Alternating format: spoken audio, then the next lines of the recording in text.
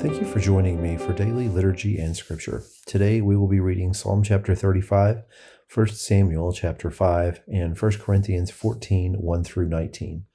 Before we begin, let's say together the Apostles' Creed. I believe in God, the Father Almighty, creator of heaven and earth.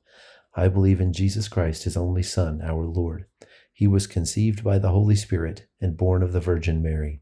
He suffered under Pontius Pilate, was crucified, died, and was buried. He descended to the dead.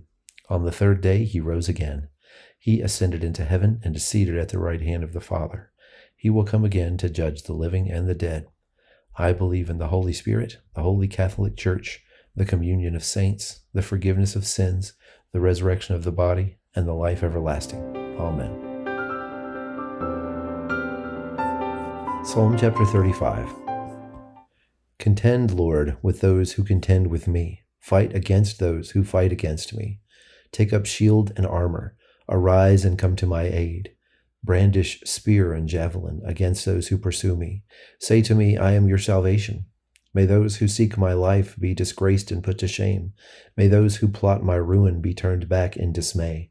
May they be like chaff before the wind, with the angel of the Lord driving them away. May their path be dark and slippery, with the angel of the Lord pursuing them. Since they hid their net for me without cause, and without cause dug a pit for me, may ruin overtake them by surprise. May the net they hid entangle them. May they fall into the pit to their ruin. Then my soul will rejoice in the Lord, and delight in his salvation. My whole being will exclaim, Who is like you, Lord? You rescue the poor from those too strong for them, the poor and needy from those who rob them. Ruthless witnesses come forward. They question me on things I know nothing about. They repay me evil for good and leave me like one bereaved. Yet when they were ill, I put on sackcloth and humbled myself with fasting. Then my prayers returned to me unanswered. I went about mourning as though for my friend or brother. I bowed my head in grief as though weeping for my mother. But when I stumbled, they gathered in glee. Assailants gathered against me without my knowledge. They slandered me without ceasing. Like the ungodly, they maliciously mocked. They gnashed their teeth at me. How long, Lord, will you look on?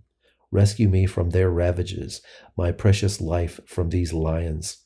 I will give you thanks in the great assembly. Among the throngs I will praise you. Do not let those gloat over me who are my enemies without cause. Do not let those who hate me without reason maliciously wink the eye. They do not speak peaceably, but devise false accusations against those who live quietly in the land.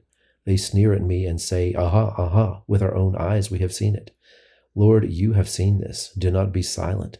Do not be far from me, Lord. Awake and rise to my defense. Contend for me, my God and Lord. Vindicate me in your righteousness, Lord my God. Do not let them gloat over me. Do not let them think, Aha, just what we wanted, or say, We have swallowed him up. May all who gloat over my distress be put to shame and confusion. May all who exalt themselves over me be clothed with shame and disgrace. May those who delight in my vindication shout for joy and gladness. May they always say, The Lord be exalted, who delights in the well-being of his servant. My tongue will proclaim your righteousness, your praises all day long. 1 Samuel chapter 5. After the Philistines had captured the ark of God, they took it from Ebenezer to Ashdod. Then they carried the ark into Dagon's temple and set it beside Dagon. When the people of Ashdod rose early the next day, there was Dagon fallen on his face on the ground before the ark of the Lord. They took Dagon and put him back in his place. But the following morning when they rose, there was Dagon fallen on his face on the ground before the ark of the Lord. His head and hands had broken off and were lying on the threshold. Only his body remained. That is why to this day neither the priests of Dagon nor any others who enter Dagon's temple at Ashdod step on the threshold. The Lord's hand was heavy on the people of Ashdod and its vicinity. He brought devastation on them and afflicted them with tumors. When the people of Ashdod saw what was happening, they said, The ark of the God of Israel must not stay here with us, because his hand is heavy on us, and Dagon our God. So they called together all the rulers of the Philistines and asked them, What shall we do with the ark of the God of Israel? They answered, Have the ark of the God of Israel moved to Gath. And so they moved the ark of the God of Israel. But after they had moved it, the Lord's hand was against the city, throwing it into a great panic. He afflicted the people of the city, both young and old, with an outbreak of tumors. And so they sent the ark of God to Ekron. As the ark of God was entering Ekron, the people of Ekron cried out, "They have brought the ark of the God of Israel around to us to kill us and our people." So they called together all the rulers of the Philistines and said, "Send the ark of the God of Israel away. Let it go back to its own place, or it will kill us and our people." For death had filled the city with panic. God's hand was very heavy on it. Those who did not die were afflicted with tumors, and the outcry of the city went up to heaven. 1 Corinthians 14, 1-19. Paul continues, "Follow the way of love and eagerly desire gifts of the Spirit, especially prophecy. For anyone who speaks in a tongue does not speak to people but to God. Indeed, no one understands them. They utter mysteries by the Spirit. But the one who prophesies speaks to people for their strengthening, encouraging, and comfort. Anyone who speaks in a tongue edifies themselves, but the one who prophesies edifies the church. I would like every one of you to speak in tongues, but I would rather have you prophesy.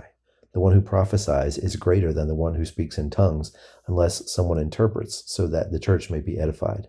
Now, brothers and sisters, if I come to you and speak in tongues, what good will I be to you unless I bring you some revelation or knowledge or prophecy or word of instruction?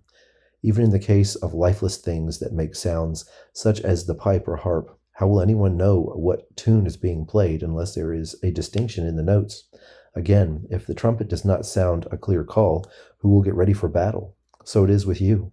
Unless you speak intelligible words with your tongue, how will anyone know what you are saying? You will just be speaking into the air. Undoubtedly, there are all sorts of languages in the world, yet none of them is without meaning. If then I do not grasp the meaning of what someone is saying, I am a foreigner to the speaker, and the speaker is a foreigner to me. So it is with you. Since you are eager for gifts of the Spirit, try to excel in those that build up the church. For this reason, the one who speaks in a tongue should pray that they may interpret what they say. For if I pray in a tongue, my spirit prays, but my mind is unfruitful.